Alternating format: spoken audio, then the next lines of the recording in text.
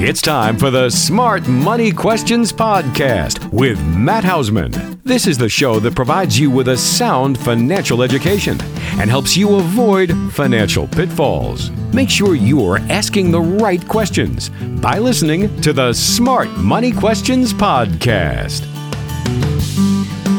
Hello, everyone. How are you doing? That time again. I'm recording this right before Memorial Day weekend.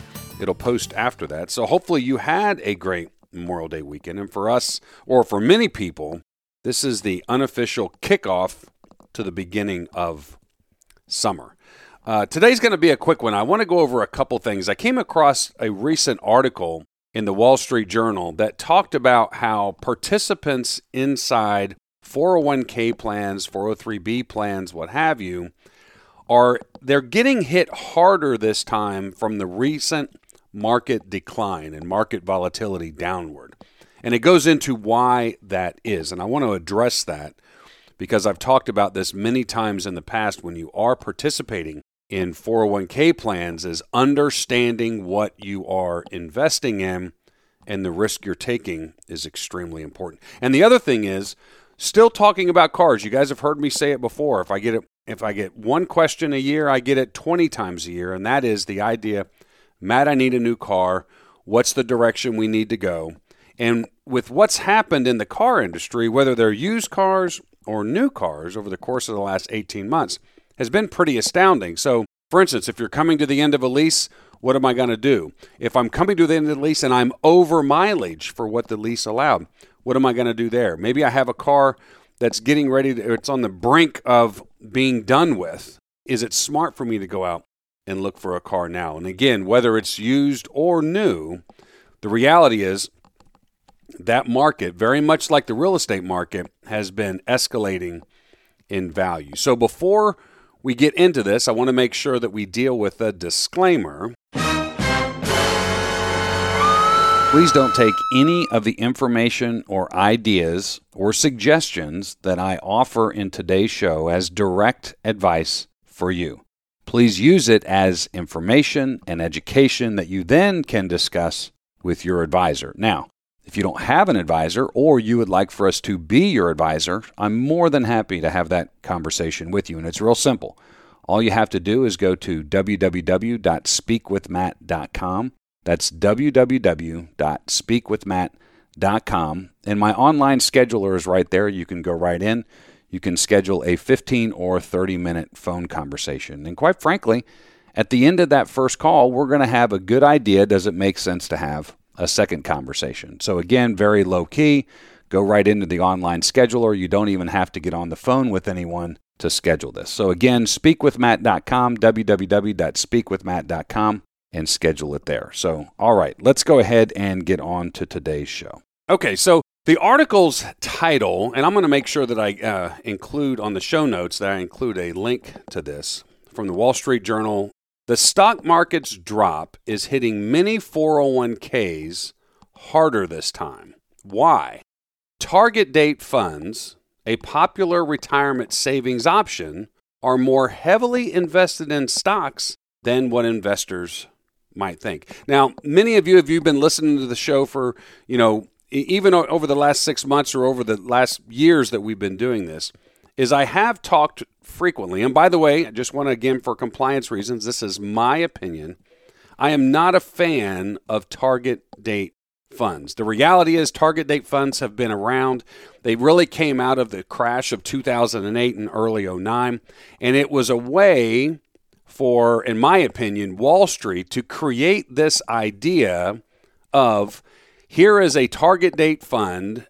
It's just set it, and we will take care of the underlying investment account or the underlying investments themselves and gear you more towards being conservative the closer you get to that date that you chose, being close to retirement. So, for instance, if I'm going to choose a 2040 date, that means that the idea is in 18 years, I'm going to be retiring, and the fund itself will be adjusting the different underlying assets between stocks and bonds and becoming more conservative the closer I get. But the reality is what happens, and what this actually says, is many people don't realize how heavily invested in stocks they are.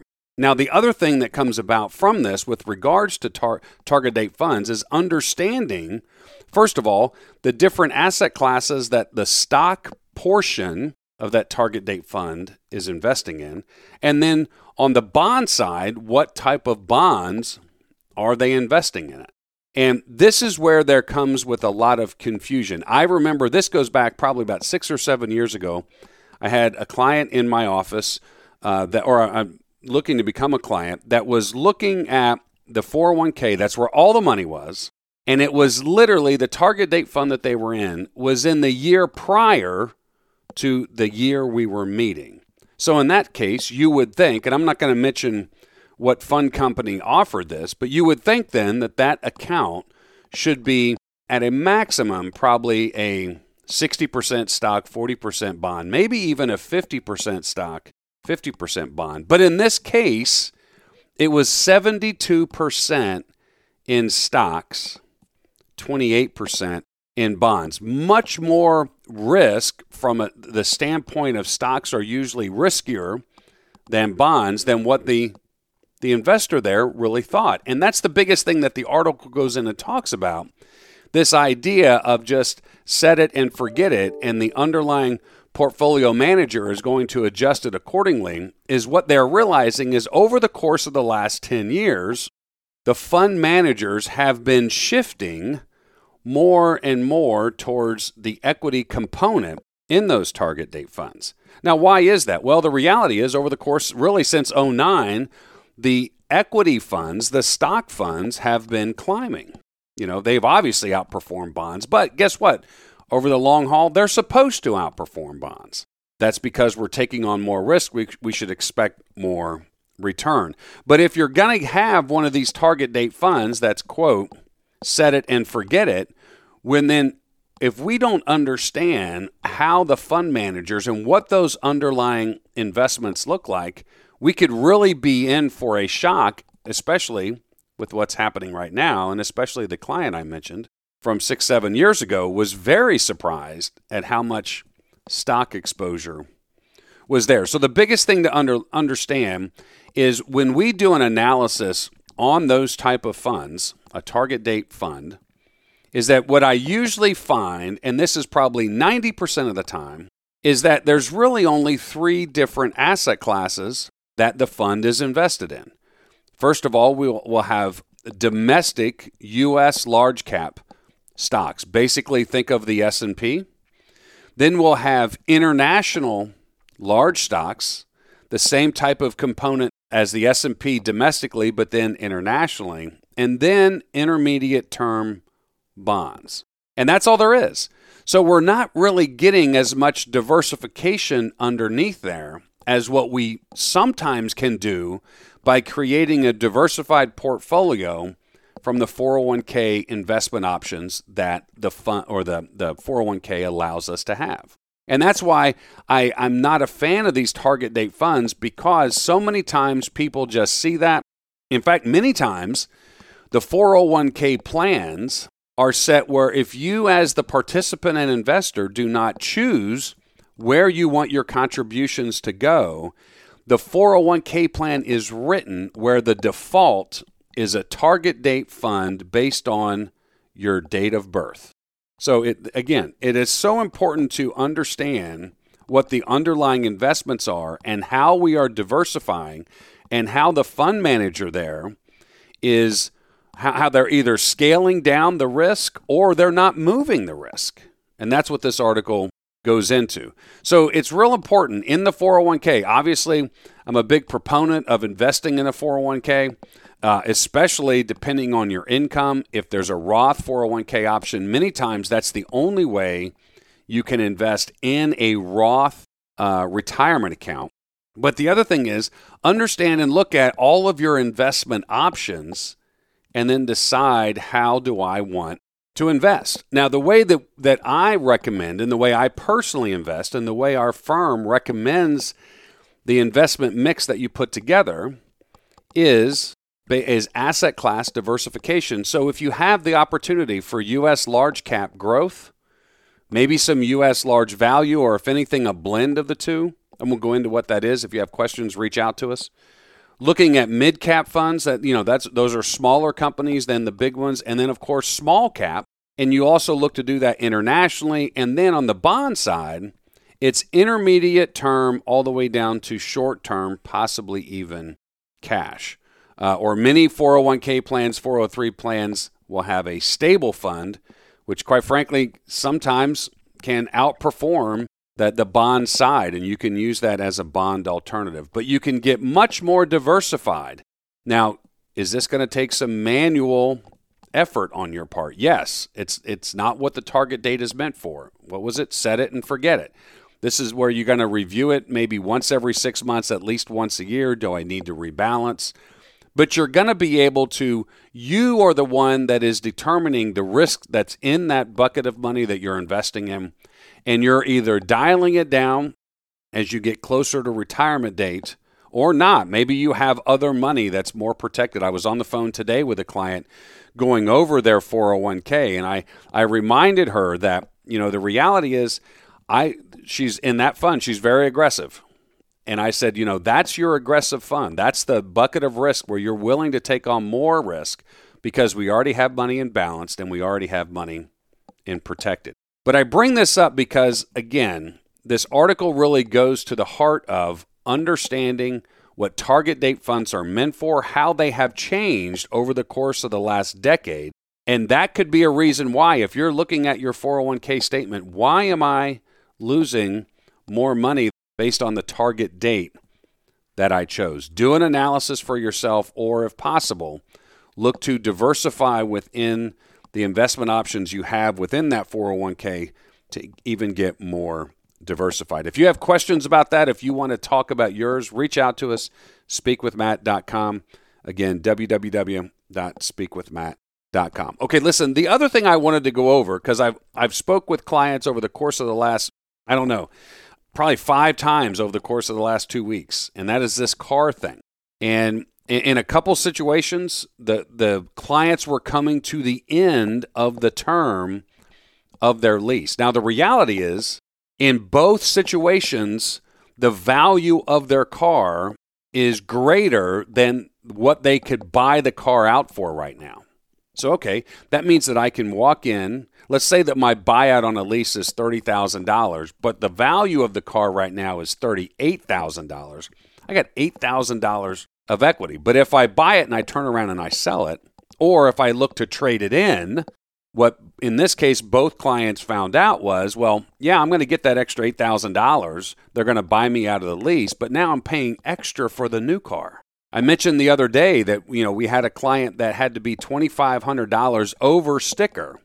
I had another client earlier this year. It was $5,000 over sticker. Why? Because the new cars are not coming in. So it's typical. It's Econ 101. It's supply and demand. The reality is right now the supply isn't there, but the demand is extremely high. Now, in both situations, in one case we had on the lease side is that the client was able to go ahead and the dealership that they were, by the way, it was the same it was the same maker. So it was a Nissan to Nissan. They were able to get a new deal, but they didn't want to be locked in to a 36 or a 48-month lease. So they actually were able to get an 18-month lease with the idea that the car they really want to get, which, by the way, they're not even taking orders anymore for 2022. They're not going to start taking orders for 2023 until September 1st. So they just did an 18-month lease to be able to get them to where they could order the other one and get out. And quite frankly, the money rate on that was very low. So, and they got all of the equity as a down payment, that the equity that they had in the lease, they were able to use that as a down payment on the new vehicle. Now, in the other case, the client was coming to the end of the lease and their value was great, but again, they couldn't find anything that they really wanted, or that they were not willing to pay these escalated prices. So in their case, instead of going and leasing a new car, the conversation I had with them was, well, why don't you, if you're only going to hold it until this market calms down, which in their case, it might be 6, 8, 12 months, even with interest rates rising, in their case, it made more sense just to buy the car outright with their line of credit. Now, the other thing to realize on that, because many times when I talk to people and they hear that a home equity line of credit is a variable rate, usually where prime is the initial index, and if they're raising rates, then obviously prime is rising as well, is they get fearful. But the idea that I was explaining to this client was when you go into a lease or you go into a purchase, you are utilizing what's called a close-ended loan instrument. It's going to be amortized. You are going to have a rate, and while the rate could be good, that closed-end loan, the interest that you are paying on that is calculated differently than a home equity line of credit or than a personal line of credit or than a credit card, which is only calculated based on the average daily balance. So even with rates rising, as they are right now, and we're expecting them to through the end of the year as part of the Fed's attack on inflation, it still is cheaper than, in their case, going in and actually signing a new lease, even if it was an 18-month lease, or purchasing something new. And again, why? Because they're looking to hold out until they get what they are looking for. Now, in the other case, I'm going to talk about one more, and this is a purchase where the client has a car they've had for a long time, up there in mileage, up there in years, and now they're wanting to get something new. And they were, okay, Matt, I want to pay cash for it. You guys have heard me say that in the past. And I was able to talk to them about, if you're already going to buy it, even with rates rising, even in the car market right now, the interest rates are still ridiculously low. Right before I wanted to do this podcast, I just pulled up what the rates are at Toyota, Honda, and BMW. Toyota rates right now, currently, are as low as 1.75 to the high of 2.75. And again, this depends on the make that you're going to buy or the model you're going to buy and the term that you're going to finance. At Honda, it's 1.9 to 4.9. And at BMW, pretty much across the board, it was 3.49. So the reality is, even with rates rising right now, using somebody else's money is still very cheap. Whose money are you using? The bank's money. Now, do you have to pay it back? Absolutely. But as I spoke with a client a couple years ago who was looking at purchasing a home, we were talking about, in their comment, how much should we look to put down? And my comment was, back to him was, the reality is with rates right now, I tell you, borrow as much as you can. I mean, this is free money. And they agreed with me. So don't be fearful when you are looking at, if you're in this purchase situation or a lease situation with a new car, or really across the board. I had another client that just got done putting on a roof, and they were offering 36 months at 0% interest. I mean, it's a no-brainer. We're not going to yank a bunch of money out of an IRA, create a taxable event, when I can just pay that out over 36 months, and in that case, the cost on the money is literally zero. So, well, listen, everyone, I wanted to deal with those two subjects today. Again, if you are someone that wants a 401k analysis of where your money is right now and you are in those target date funds, reach out to us. Speakwithmatt.com is right where my online calendar is. You can schedule a time. We can talk or meet, whatever works for you.